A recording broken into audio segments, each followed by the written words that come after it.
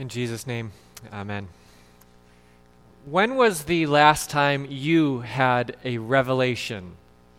And when was the last time something that was hidden, something that was darkened or obscured was brought into the light? When was the last time you had the curtain pulled back on some area of your life so that you could see the world as it truly was? Can you remember the last time you had a revelation? They tend to be memorable, so I think it would stick with you. True revelations are powerful. They have the power not only to change how we see the world, but also how we interact with it. And their power is twofold. Some revelations fall into one category. They are the revelations that terrify us. It's when the curtain is pulled back on something in life and we're scared by what we see. Let me give you an example of that. I had a terrifying revelation when I was in 6th grade. I still remember it like it was yesterday. It was at our school's academic fair, which is kind of like a science fair. And one of my fellow students decided to do a project on hot dogs. And I can remember him with his cardboard display behind him, with all of the students and teachers and parents mingling at the fair. I can remember as he passed out a platter of little mini Franks and then decided to regale us with the ingredient list in one of our favorite foods. And maybe everyone else knew what went into a hot dog and what the process was, but I did not. And let me tell you, it was scary to find out what was in my favorite foods. And life was different after that. I could never look at a hot dog in the same way. It didn't stop me from eating them per se, but maybe I paused for half a second before I shoved it down my mouth, or I slathered it with enough condiments to try to hide the idea, forget what it was, all the different parts that I was eating. Some revelations have the power to scare us. But then there are the revelations that have the power and the ability to free us. Sometimes a revelation, when the curtain is pulled back, it is extremely liberating. Let me give you an example of that. It might not be perfect, but we'll go with it today. Imagine, if you can, that your finances are a mess. You haven't been keeping track of things. You have no idea where you stand, and you assume, because you don't know what's coming and going and how much you have and where your money is, because you've kind of stopped paying attention to all of it, you assume the worst, that things can't be good. And so one day you decide enough is enough, and you sit down and you have your credit card statements and your bank paperwork, your checkbook there, and you finally figure out how much you have and where it is and what's coming and what's going, and you have this revelation. You see your financial world as it is, and you realize that the things aren't really as bad as you assumed they would be. Maybe they're not great, but you have more than you thought. And so you have this freeing revelation that you can, in fact, afford to go out to dinner tonight. That would be a positive, freeing, liberating revelation. Or maybe it's the kind of revelation that you might have as you have a conversation with a friend from church on your way to your car, and they begin to share with you their own struggles in the faith. They begin to tell you about how they have family problems too, how their kids don't call as often as they would like either. And you have this revelation that there are other people like you, that you don't have to wear a facade and act like a perfect person, but that it's okay to have questions and doubts and struggles, because other people do too. It's a liberating, a freeing revelation when you see the world as it truly is. And that's the revelation that we are here to celebrate today on Epiphany. Again, Epiphany is a day of celebrating God's revelation to us, that on Christmas God revealed who he is and what he's like, that by sending his son Jesus into a manger, God pulled back the curtain on life and told us everything we need to know about our God. Which is good for us, I think, to have that revelation, because most of us have a whole lot of questions about God and maybe for God. We have the really big, abstract questions about God, like who is he, what is he like, what are his qualities, what are his characteristics? Can God make a rock so big that even he can't lift it? I know you've all wondered something like that, haven't you? There are the big and the abstract questions, and then there are the more personal questions we have for God, like where do we stand with him? What does he think about us? Has he forgiven us for the thing we did last month, last year? Does he really love us like he says he does?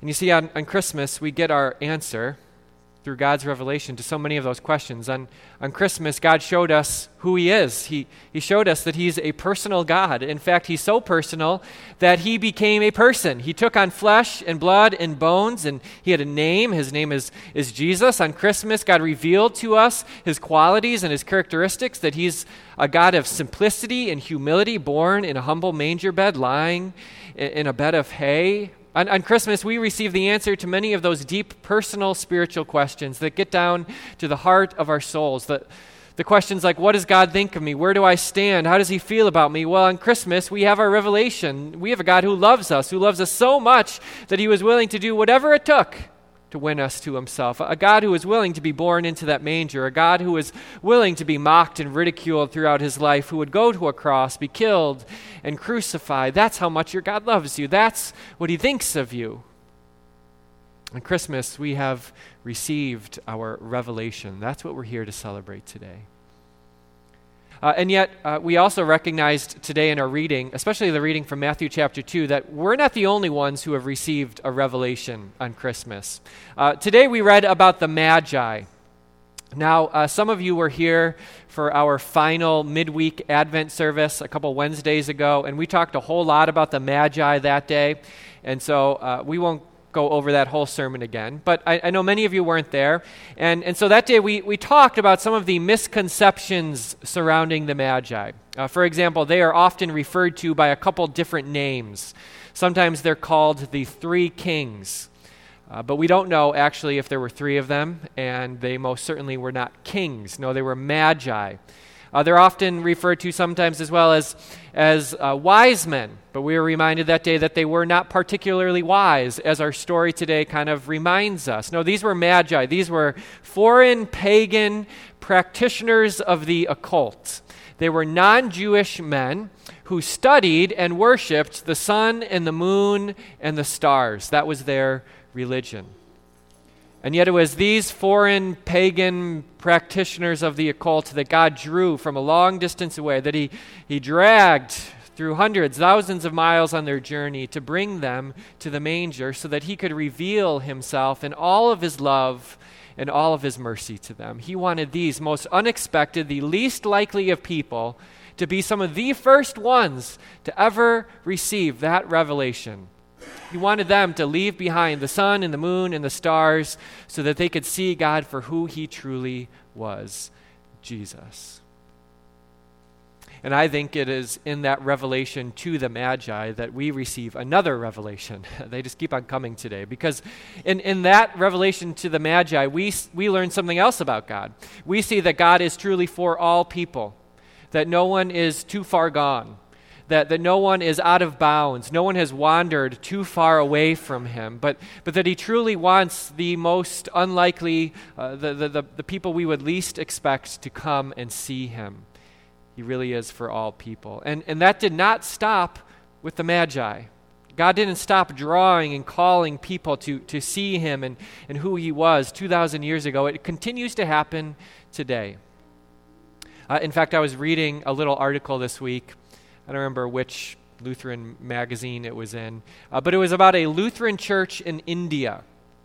And the name of the church was Zion Lutheran Church. And the article said that something really baffling has been happening at Zion Lutheran Church in India recently. And that is that every day of the week, it seems, but especially on Fridays, hundreds, sometimes thousands of Hindu Indians are making a pilgrimage to pray and worship at Zion Lutheran Church.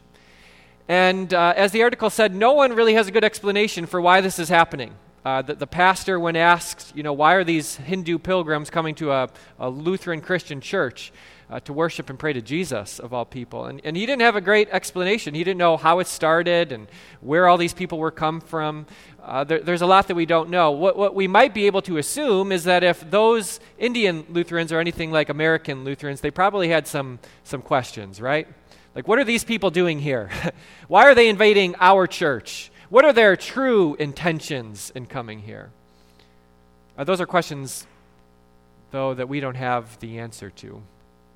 What I think we can be sure of, what we see happening, though, is God, like the Magi, is continuing to draw these outsiders, maybe some of the people we would least expect, to come and see him for who he is. He's bringing them to a place, Zion Lutheran Church, where they can see that they have a God named Jesus, a God who loved them so much that he would die for them and rise for them so that they might have eternal life. That work of God, of calling and drawing people so that he might show himself in all of his splendor and glory, continues to happen today. And the really cool thing about it is that he continues to use you as a part of the process.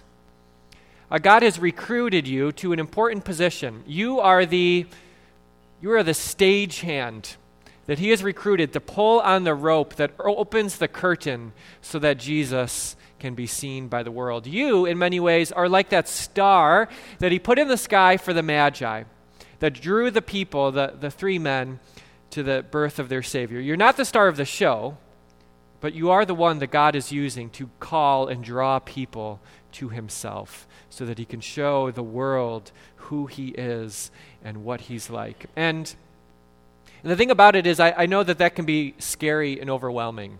Anytime we talk about sharing our faith or witnessing to Jesus, talking about him to outsiders, to Magi or to Hindus, we might feel overwhelmed. We might think that we're unprepared, that we're not ready, we don't know what to say. Sometimes we feel like maybe we're being too pushy, we're moving too fast. Others of us might feel like maybe we're not being pushy enough. We need to be more confident and bold. We just need to get out there, but whatever it is, we're doing it wrong. And I know this can be overwhelming, and so I want to leave you with one piece of encouragement as we end our time today.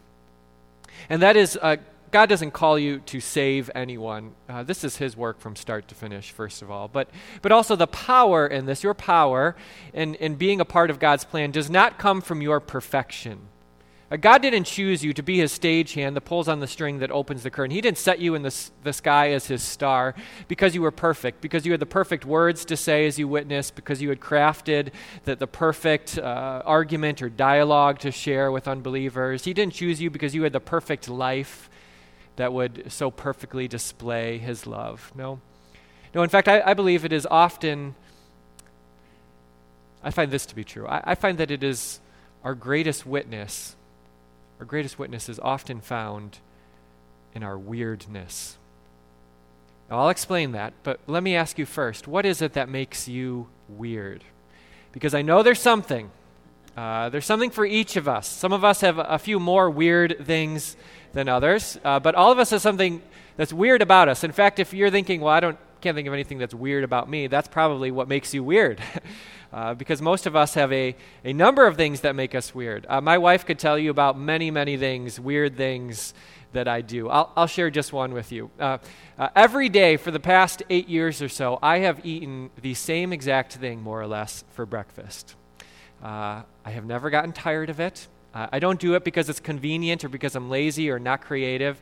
In fact, many evenings I dream of waking up and having my morning smoothie. I just love it, and I've had it for years now. In fact, if I don't have it in the morning because we're traveling or our routines are thrown off, I tend to get crabby by lunchtime. And if I don't have it for breakfast, I'll then have it for lunch. It's this weird smoothie with 30 ingredients. It takes me 20 minutes to make, all sorts of powders and tinctures. My wife thinks I'm crazy. It's weird that I do this, but I know there's weird things about you. Some of you I know might do something really weird around 4 o'clock this afternoon. You're weird because you're going to be yelling at your TV screen during the Bears game as if the players can hear you. You'll be shouting, "Run the ball, get out of bounds, throw it farther," right? That's weird that you do that. Or maybe you do that really weird thing, this is really weird, where you put ketchup on your hot dog. In fact, that's not weird, actually. That's just wrong. Please don't do that.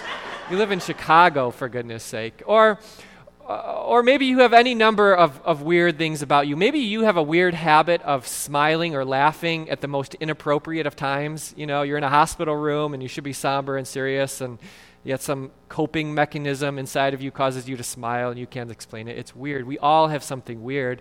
And the truth is that it is that weirdness about us which God can often use as our greatest witness. And here's why. If we're willing to open up the curtains on our own lives, if we're willing to reveal a little bit of who we are and some of that weirdness, God can often use that to draw and call people to himself so that he might reveal himself. If we can pull back the curtain a little bit, then we might provide the opportunity for someone to look at us and say, you know what, if God can love someone like her in all of her weirdness, then maybe he can love me. Or if God accepts him and has forgiven him as weird as he is, then maybe he will forgive and welcome me in too.